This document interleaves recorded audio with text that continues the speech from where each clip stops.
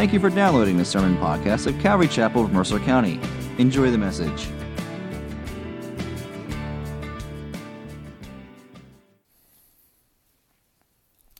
You know, I honestly consider it a privilege for us to be able to gather together. Certainly we live in a country where we're not afraid of people banging through the doors with guns or things like that. So there's certainly a freedom that we have here, but we have this privilege. We have the Word of God in our hands. Each of us do, pretty much, in the room here. And many of us, you probably have Bibles scattered throughout your house.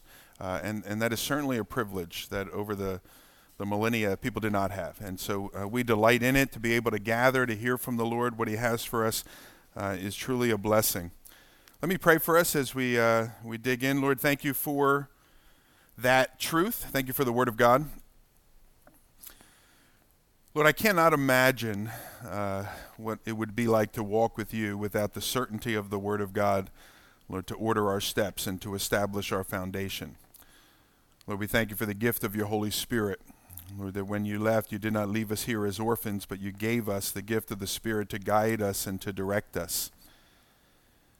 Lord, the way that your Spirit ministers to our hearts and unites us as a body of believers, both this group of believers in this room and from this fellowship, but Lord, scattered around the world and throughout the history of the world. And Lord, we see our part in that. We're delighted. We pray that you would be working within us, that you would use your word in our lives. We pray that you would be working through us, that we would leave this room having been sort of fed and established and strengthened for the week that is ahead of us. Lord, we pray you would open our eyes to see, that we might minister to the needs of others, Lord, both within this congregation, in our family, Lord, the people that we work with, the people in our neighborhood, Lord, the people we come in contact with.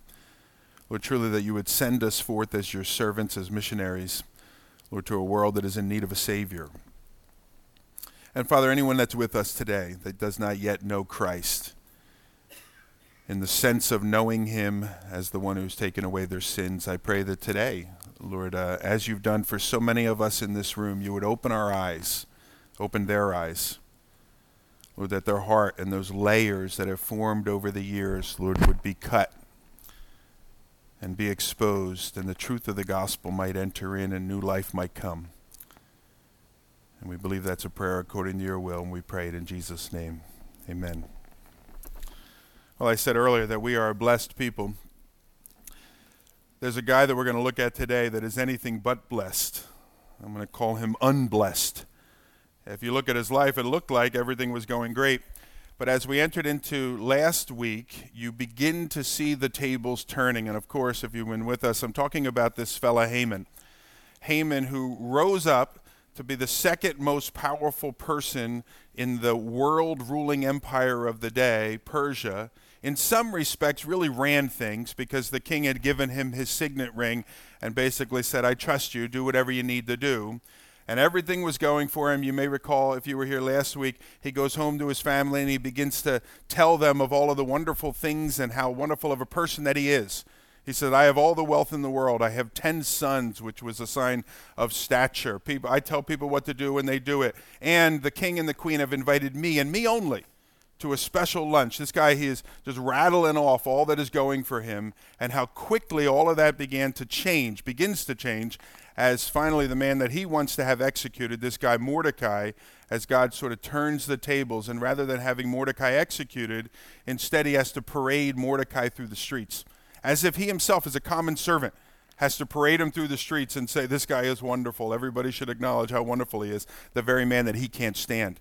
And the tables begin to turn. And you may recall, it was at the end here of our study. It was chapter 6, verse 13. I had a little puberty action there, forgive me. But it says there in Esther 6:13, now Haman told his wife Zeresh and all of his friends everything that had happened to him. And then his wise men and his wife Zeresh said to him, if Mordecai, before whom you have begun to fall, is of the Jewish people, you will not overcome him, but will surely fall before him. And again, we pointed out last week how different that was from a day earlier when the wife said, you should have him executed. Go tell the king to have him executed. Now she's saying, I told you so. Of course you were going to fall before this Mordecai. And I'm sure that really helped him out a lot there. Well, anyhow, as you come to verse 1 now of chapter 7, notice actually verse 14 of chapter 6, the last verse there of the chapter. It says, "Now while they were yet talking with him," that is Haman speaking with his friend, speaking with his wife, "the king's eunuchs arrived and hurried to bring Haman to the feast that Esther had prepared."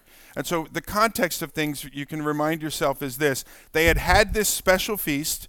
Esther had gone to her husband. That doesn't sound like a big deal, but it was a very big deal. Nobody was allowed to go to the king unless summoned by the king, even his wife. And so she had taken the chance, gone to the husband, gone to the king, and said, "I would like to have a special meal, just me, you, and Haman, just the three of us." And they're there, they're having this meal. The king said, "All right, what is it that you want? I know you didn't put all this together for no particular reason. What's your request?" And it seems to me, I told you this, that maybe she chickened out, or she didn't sense it was the timing, whatever it may be, a little bit of both perhaps. And she doesn't ask her question, and so I think she stammers and says, "Can we do this again tomorrow? Let's have another lunch tomorrow." And that's what this is referring to here in verse 14. It's tomorrow. It's lunchtime or dinner time now, and so the eunuchs there, the servants, as it says in verse 14, they arrive. Haman here, he's whining, he's crying, he's upset, his day is miserable, and of course, ding dong, the doorbell rings, and oh man, now I got to go get dressed and take a shower, and I got to go to this other feast event that for the queen. Let me read chapter 7, verse 1. "So the king and Haman, they went into the feast with Queen Esther. And on the second day, as they were drinking wine," now that doesn't mean the second day of this feast, this is the second feast, the day after. "On the second day, as they were drinking wine after the feast, the king again said to Esther, 'What is your wish, Queen Esther? It shall be granted you. And what is your request? Even to the half of my kingdom it shall be fulfilled.' Then Queen Esther answered, 'If I have found favor in your sight, O king, and if it please the king, let my life be granted me for my wish, and my people for my request. For we have been sold, I and all my people, to be destroyed, to be killed, and to be annihilated. If we had been sold merely as slaves, men and women, I would have been silent, for our affliction is not to be compared with the loss to the king.' Then King Ahasuerus said to Queen Esther, 'Who is he? Where is he who has dared to do this?' And Esther said, 'It is a foe and an enemy, and it is this wicked Haman.' Then Haman was terrified before the king and the queen." Well, that progressed, or digressed rather quickly for Haman. Just 24 hours ago, everything was going for him, second most powerful man in the empire, and here now he's essentially going to be begging for his life, and we'll see that in just a moment. Now, it begins by him returning to the king's palace. Now, we just read, we know where this is going, but Haman, remember, has no idea where this is going. Haman has had a rough morning or afternoon. He had to parade this other guy around that he can't stand. But in some respects, this might be just the pick-me-up that he needs. So he was demoralized by having to parade Mordecai around through the town saying, "This guy's a hero, everyone should love him." But at least now I get to go back to the palace. I get to have a meal with the king and queen. I can put that behind me. I can let go of all that I've been holding on to. Everything is going to be fine. What he has no idea is that this is going to be the last day of his life. It might even be the last hours of his life. And so he returns to the palace, verse 1. No indication yet is given to where this is going. It's a nice meal, it seems. They're enjoying each other. They're enjoying the conversation. Esther perhaps is a little quiet, trying to figure out exactly how she's going to muster the words to say. But Haman is laughing, taking it all in, I imagine. Notice verse 2, it says, "Now on the second feast there, the second day, as they were drinking wine after the feast, the king says to Esther, 'What is your wish, Queen Esther? It shall be granted to you. What's your request? Up to half of my kingdom.'" He has said that. I think this is the third time now he has said to her, "Look, make your request. I'm going to say yes. Up to half of my kingdom, it is yours." He says, "All right, come on, no more stalling," he says to her. And again, last week it seems like Esther chickened out after the first meal, or she didn't sense it was God's timing. But now she's beginning to realize that it is. If you just look down for a moment, look at verse 7. It said, "Then Esther answered, 'My wish and my request, if I had found favor in the sight of the king, and if it pleased the king to grant my wish and my request. Let the king and Haman come to the feast. Remember, she had chickened out, and so she says, can we do this again tomorrow? Now the king says, no more tomorrows. Lay it on me now. Just tell me what it is that you want. And I try to picture Haman through all of this. I imagine Haman has sort of sat back at the table. Chances are, underneath the table, he unloosened his button there because he ate too much food. He's got his glass of wine, and it's up kind of here, and he's just sort of laying back with his belly that is out there, and he's having a great time. And then, nervously, our friend Queen Esther, she says this. She begins to hem and haw a little. She says, if I have found favor, O king, if it please the king, let my life be granted me for my wish and my people for my request. Now, if you're the king and you don't know what is going on, you're going to hear that and you're going to think, your life be granted you for your wish, your people for your request. Where are we going with this, Esther? As what I imagine, she continues, she says, we have been sold, I and my people, notice, to be destroyed, to be killed, and to be annihilated. And then she adds, look, if we were just sold as slaves, men and women, I wouldn't have said anything about it. The king himself would have felt the consequences of that because we're good people and we do what we're supposed to do. But I wouldn't have said a word about it. But the fact is that we have been sold to be, as it says, destroyed, to be killed, and to be annihilated. Now, I imagine that King Haman sitting there with his big belly out and holding the cup of wine up to near his lips, I imagine that his smile drops pretty quickly and that the wine glass falls down to the ground because he knows exactly what she's talking about. The king doesn't, but she knows exactly what he is talking about. And I find it interesting. Look at her words when she says, we have been sold, I and my people. Then she doesn't say, to be killed. We have been sold, I and my people, to be executed. She doesn't say that. Notice what she says. We have been sold to be destroyed, to be killed, and to be annihilated. Somewhat overkill, right? Okay, I get the idea. Somebody's out to get you. But if you notice, those are the exact same words that were written into the decree.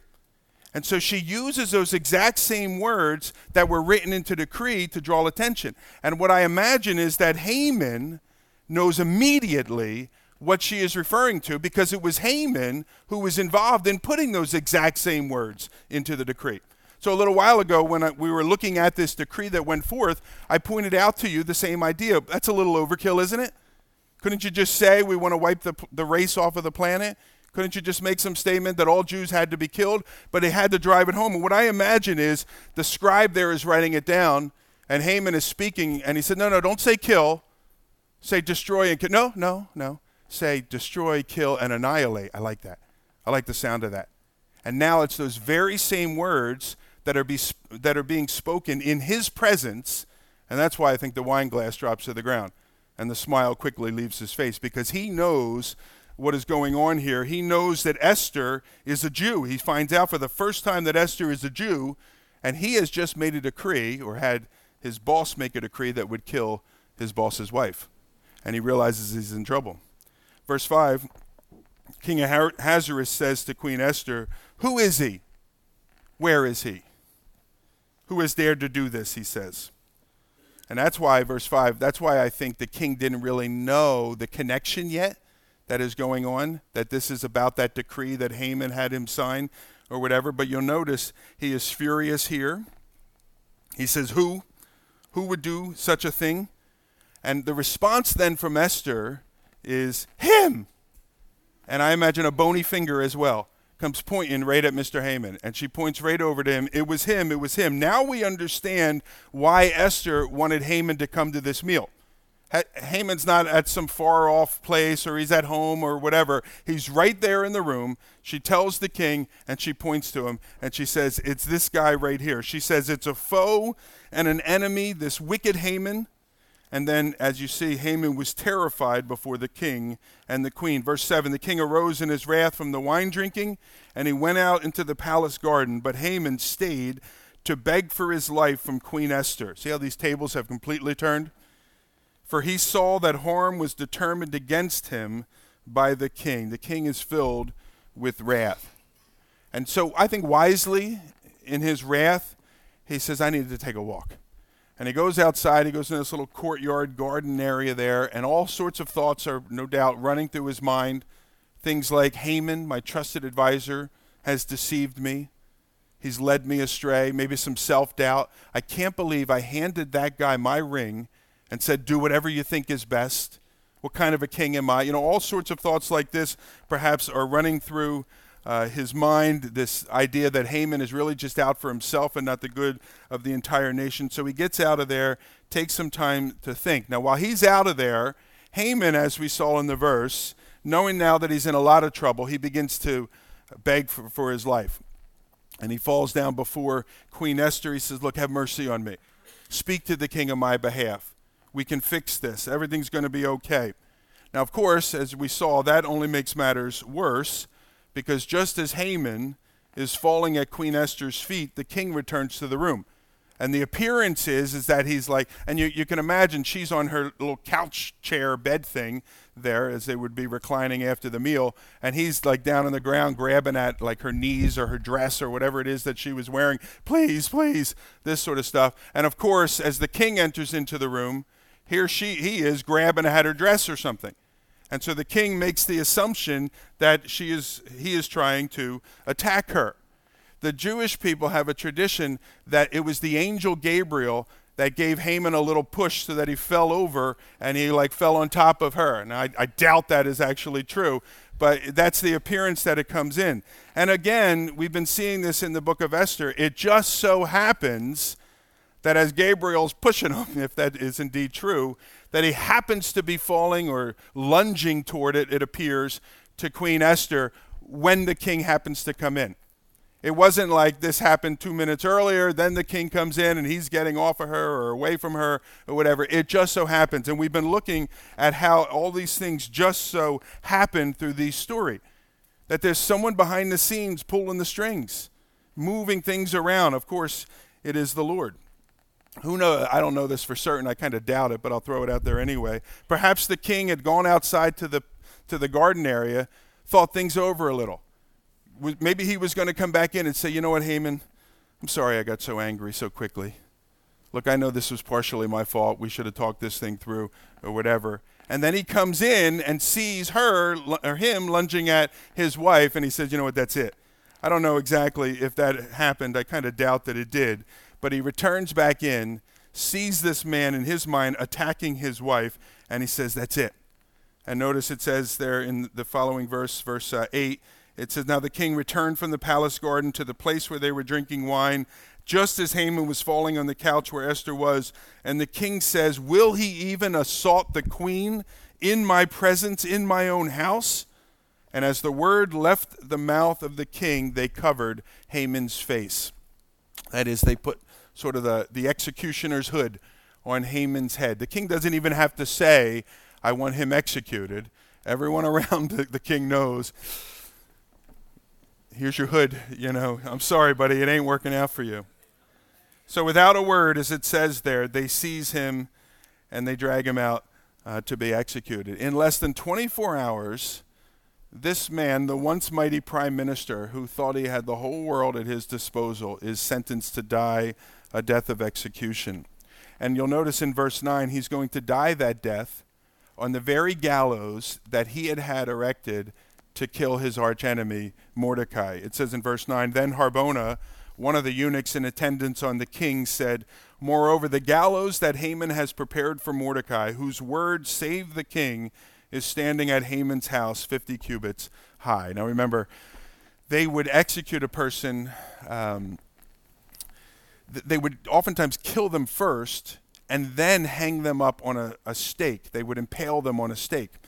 So we read gallows and you think of a noose or something like that. That wasn't the method of execution that they had.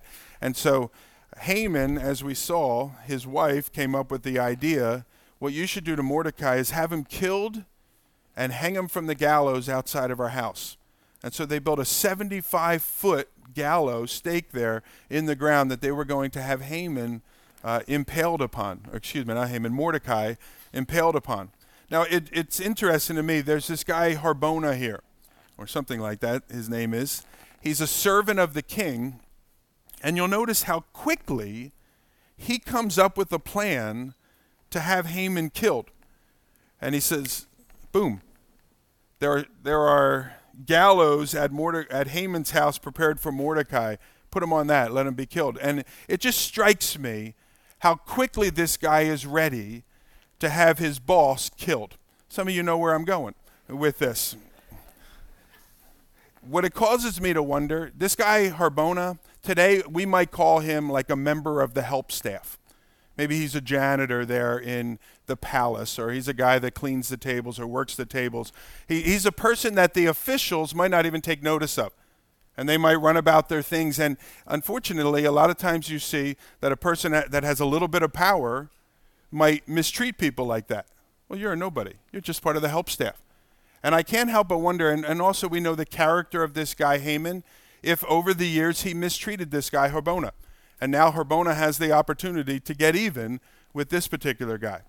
Now certainly I might be reading into this a little bit, but I do think there's an important lesson here is you can tell a lot about a person by how they treat the supposedly insignificant people of life. And if indeed that is what happened, it's no surprise to me that Harbona now says, oh yeah, you mistreated me all these years, and now you're about to get yours? Well, let me throw my little bit in there as well. Hang him on the gallows, he says, that are outside of his very own home, gallows that he had prepared for Mordecai. And part of the reason, notice he says, the very Mordecai that saved the king's life. It's almost as if he's trying to really convince the king that this is what you should do. He had set up gallows to kill Mordecai, the very Mordecai that saved your life, that you paraded through the streets yesterday. Can you believe he would do that? And so he throws it in there to sweeten the pot, if you will. And the king, he likes the idea. Look at verse 10. The king says, hang him on them, or hang him on that. And so he is. We see in verse 10, so they hanged Haman on the gallows that he had prepared for Mordecai, and then the king's wrath was abated. And just like that, the king's wrath is abated. Nothing like a good execution to bring a foreign despot a sense of peace and comfort. And so that's what he does. And so everything is well for him. Him being Ahasuerus. Everything is not well for the Jews. The story doesn't end in chapter 7 because the Jews still have a problem. There is still an unalterable decree that on the 13th day of the last month that the Jews throughout the entire empire, 4 million or so, they estimate, some estimate 10 million, some estimate around 2, so we'll just say 5 million or so Jews throughout the world are still going to be destroyed, killed, and annihilated. That doesn't change now that Haman is off the scene. In fact, it doesn't change for any reason. You may recall, we looked at this, again, I quoted Daniel, who also, they were under the rules here, rule of the Persians. In Daniel chapter 6, verse 8, it says, O king, establish the injunction, sign the document, so that it cannot be changed, according to the law of the Medes and the Persians, which cannot be revoked. So just because Haman, the guy who authored this bill, is dead, does not mean that the decree is off the books. The Jews are still going to be annihilated on the 13th day of the month of Adar, the last month. And that's about 9 months from this particular point in time here. And so the Jews still have a very serious problem. So now we look, verse 1 of chapter 8. It says, Now on that day King Ahasuerus gave to Queen Esther the house of Haman, the enemy of the Jews. And Mordecai came before the king, for Esther had told what he was to her. He's my uncle, my older cousin, who raised me like a daughter. Verse 2, And the king took off his signet ring, which he had taken from Haman, and he gave it to Mordecai. And Esther set Mordecai over the house of Haman. So Haman was a very rich man. You may recall part of the way that he was able to convince King Ahasuerus that he should kill all the Jews without mentioning their name is he said, look, and the treasury would be very wealthy. $30 million, I think, was the estimate that it was there. And there's some question as to whether he was referring to money from his own treasury that he would give, or the booty, if you will, that they would take from, or the spoils that they would take from the Jews when they were dead. But either way, what we know is that Haman was very, very wealthy. And so we see here that Esther is now given the house of Haman, this enemy of the Jews. She will go on to put her uncle over that particular house. Verse 2, she set Mordecai over the house. It's interesting. She's given the property of Haman. Mordecai is given the job of Haman. He becomes the new prime minister. That's what it means there in verse 2 when it says that he gave, the king gave the signet ring of Haman to Mordecai. He now becomes the prime minister of the nation. So she got the house, he got the job. Clearly, as we saw back in chapter 6, verse 13, the words of Haman's wife were indeed predictive, if not prophetic, when she said, "If Mordecai, before whom you have begun to fall, is of the Jewish people, you will not overcome him, but will surely fall before him." That's clearly what happened, exactly what happened. But again, you look at verse 3, they still have a problem. The Jews are still set to be annihilated. So great. Queen Esther lives in a beautiful home. Wonderful. Mordecai is second in the kingdom. But there's still a decree that they are to be destroyed. Verse 3, then Esther spoke to the king again, and she fell at his feet, and she wept, and she pleaded with him to avert the evil plan of Haman the Agagite and the plot that he had devised against the Jews. And when the king had held out the golden scepter to Esther, Esther rose and she stood before the king. And she said, "If it please the king, if I have found favor in his sight, if the thing seems right before the king, and I am pleasing in his eyes, let an order be written to revoke the letters devised by Haman the Agagite, the son of Hammedatha, which he wrote to destroy the Jews who are in all the provinces of the king. For how can I bear to see the calamity that is coming to my people? Or how can I bear to see the destruction of my kingdom?" Remember, Esther can't go anytime she wants to the king. So in verse 4, it says the king held out the golden scepter. So once again, verse 3, she takes courage. I'm going to go before the king. I'm going to make this request there. Fortunately, she finds the favor of the king. Verse 4, he extends the golden scepter that gives her permission to enter in, to make her request known. And as soon as she comes in, it seems she begins to cry out to him. She falls down her knees. She pleads with him, it says, to avert the plan, the evil plan of Haman. That word avert there in the Hebrew, it means to make it go away. King, come on. Can't you do something? Just make this thing go away. Her specific words are found in verse 5. One of the things she asks is that, can an order be written to revoke the letters devised by Haman the Agagite, she says, the son of Hammedatha, who wrote to destroy the Jews in all the provinces. Verse 6, she adds, "For how can I bear to see the calamity that is coming to my people? How can I bear to see the destruction of my kindred?" Can't you just make a new law, Mr. King? Now, verse 7, you'll notice Mordecai is there as well. And so then King Ahasuerus says to Queen Esther and to Mordecai the Jew, so the two of them have entered in. And if you look at verse 7 into verse 8, essentially what the king says is, look, I'd love to help you. I'm with you. I even had Haman executed. I'm on your side in this, but my hands are tied. There's nothing I can do. The laws of the Persians are the laws of the Persians, and it cannot be changed, and it cannot be altered. Verse 8, it says, "For an edict written in the name of the king and sealed with the king's ring, it cannot be revoked.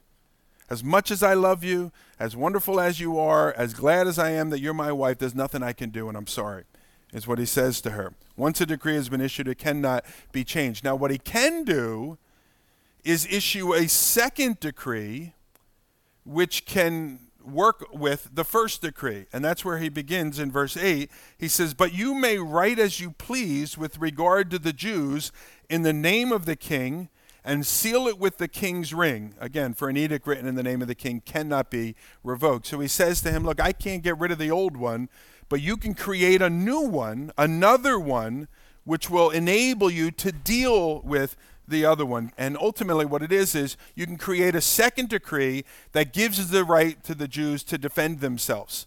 And so that we find in verse 9, the king's scribes then are summoned. These are the lawyers, if you will. They're summoned.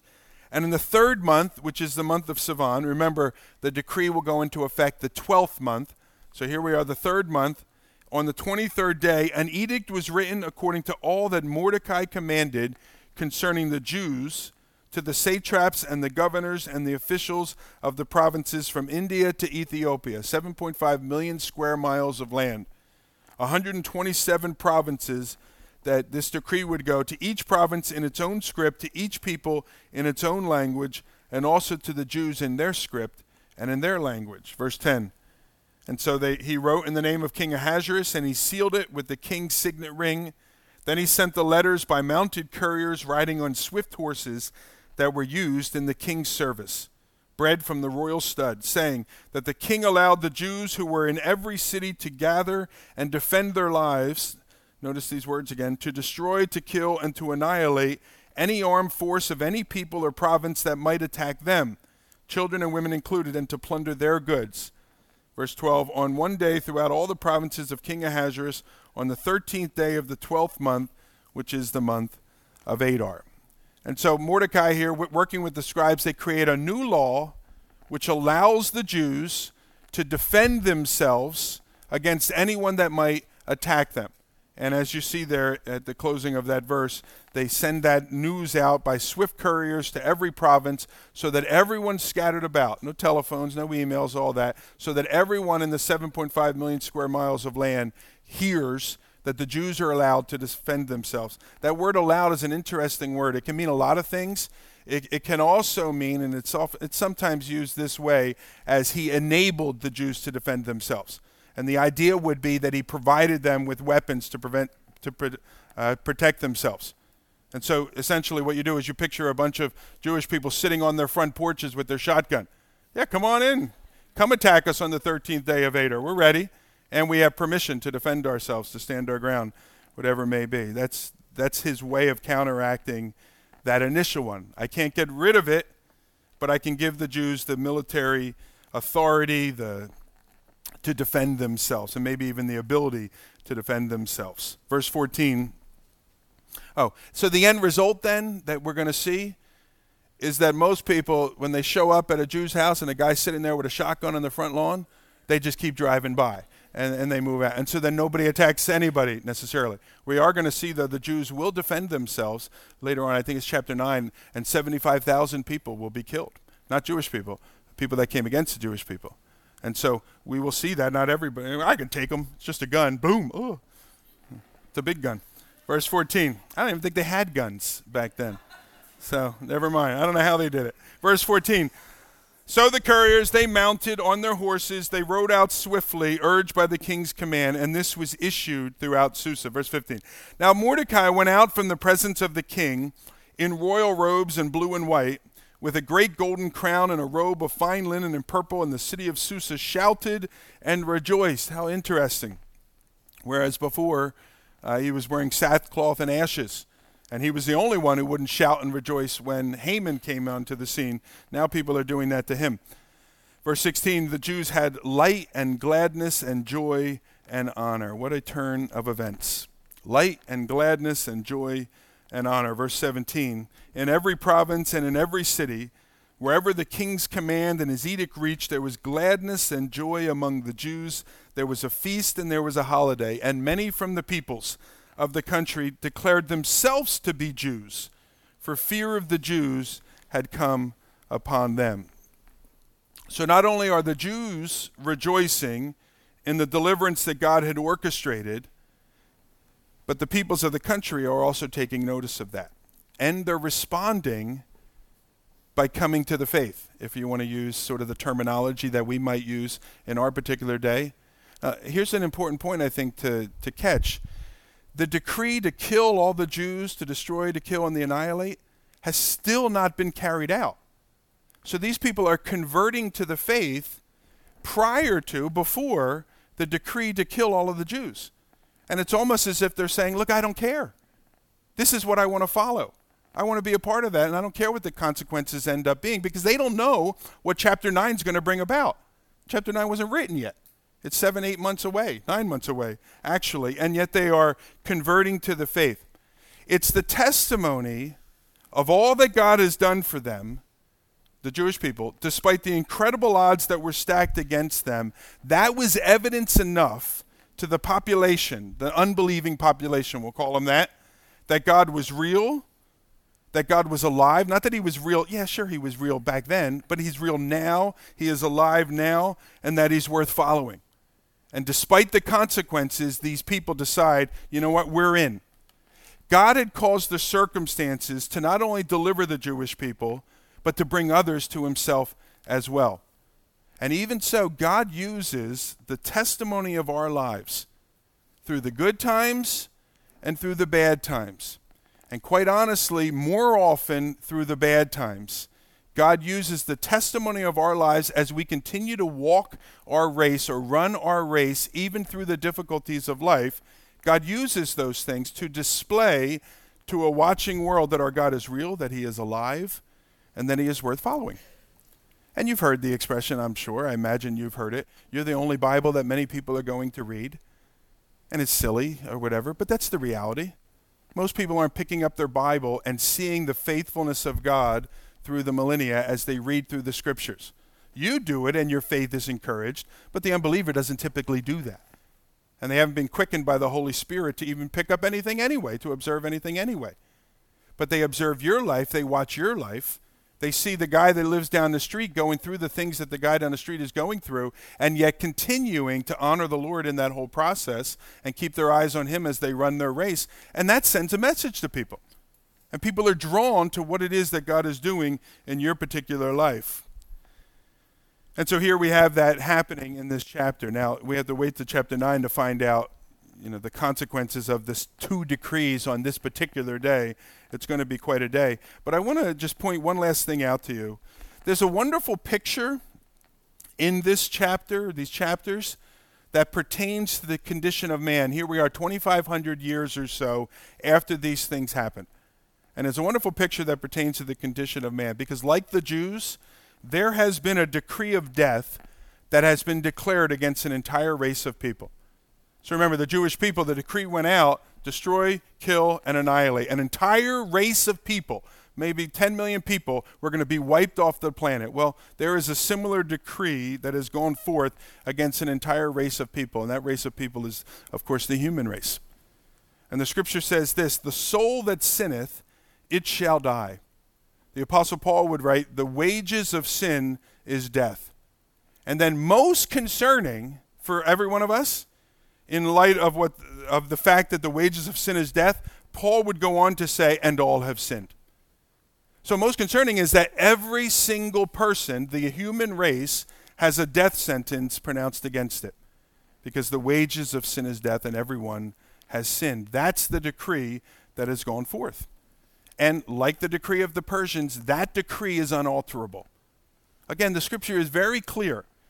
People will say this, well, God is a God of love. I think he'll look at my heart. Yes, so do I.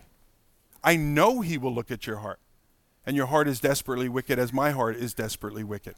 People think I'm good enough. I'm okay. I'm not as bad as other people. Are you equal to God? Are you holy and perfect as God is holy and perfect? And all of us here, we can yell out, amen. 3 of you. Excellent. All righty. We know that we're not. And that decree is unalterable. If God would look past our sin, then God wouldn't be holy. And he is. And so we have a problem. There's an unalterable decree.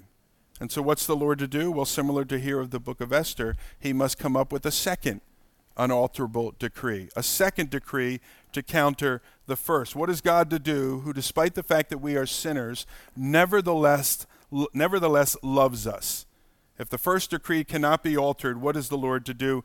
The answer is issue a second decree, which is exactly what he has done. Jesus declared to his disciples, he said to them in Mark 16, go into all the world and proclaim the good news to the whole of creation. What's the good news? That you're going to die and go to hell? Is that the good news? No, that's the first decree. The good news is, despite the fact that there's a first decree, there is a second decree that can deal with the first one. That's the good news, that we can be reconciled to God through the Lord Jesus Christ. I love this. It's in Ephesians.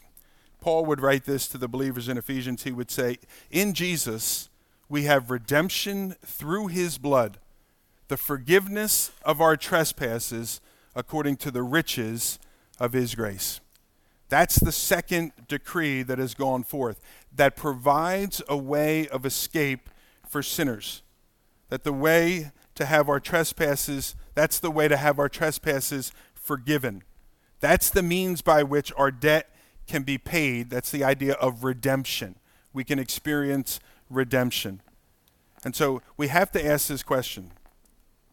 You may never come to this church again. I hope you do, because we like you. You're a nice person.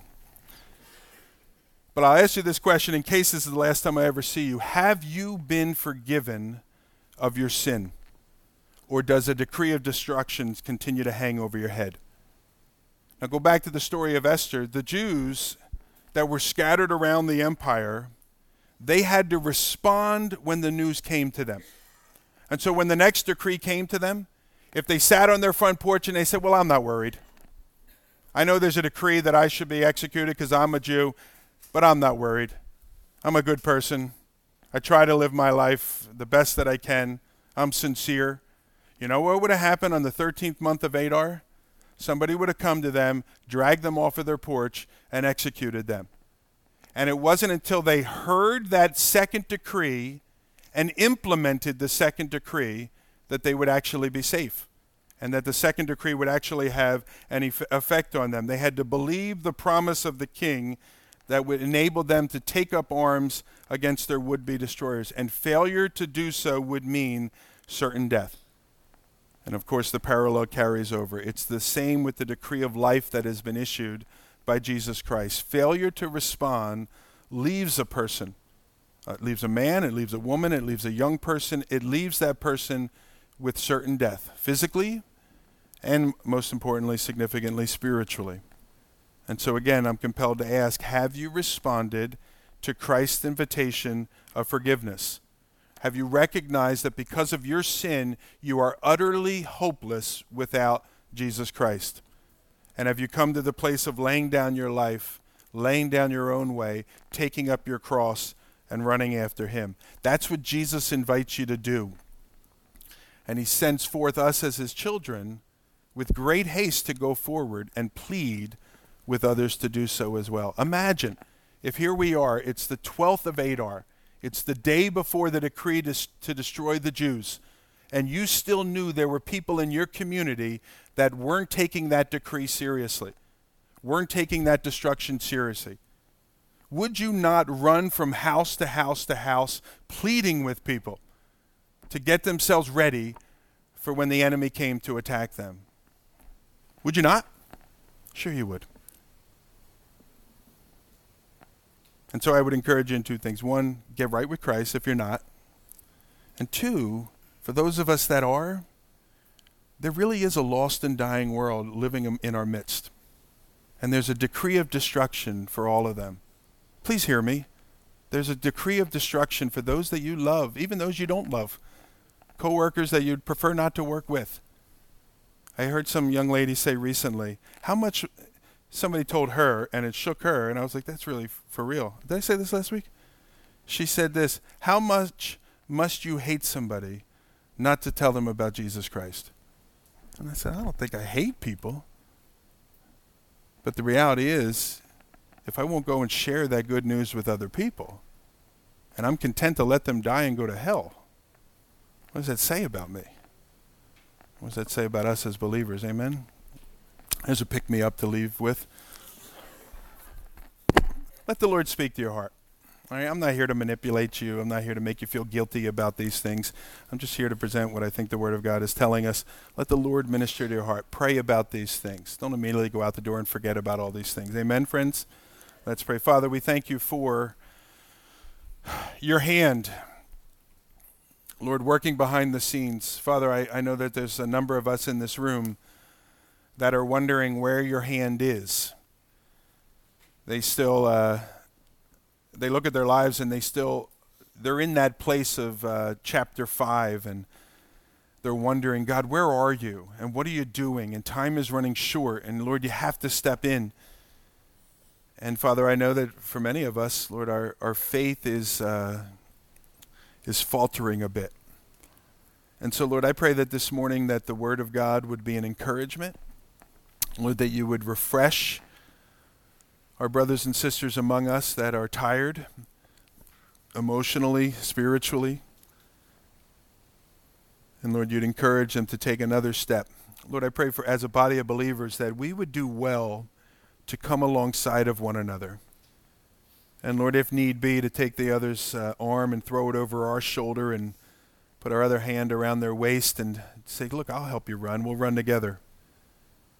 Lord, you've been so kind to us. You've given us a family of believers to run the race with, and we delight in that. Lord, that's a gift, and we're thankful for it, that in your wisdom, Lord, you've established things to be in that way. Lord, I pray for all of us that we would keep our eyes firmly fixed on heaven. Give us a heart for the lost. Use us in the lives of others to point them to the place of grace, we ask in Jesus' name. Amen.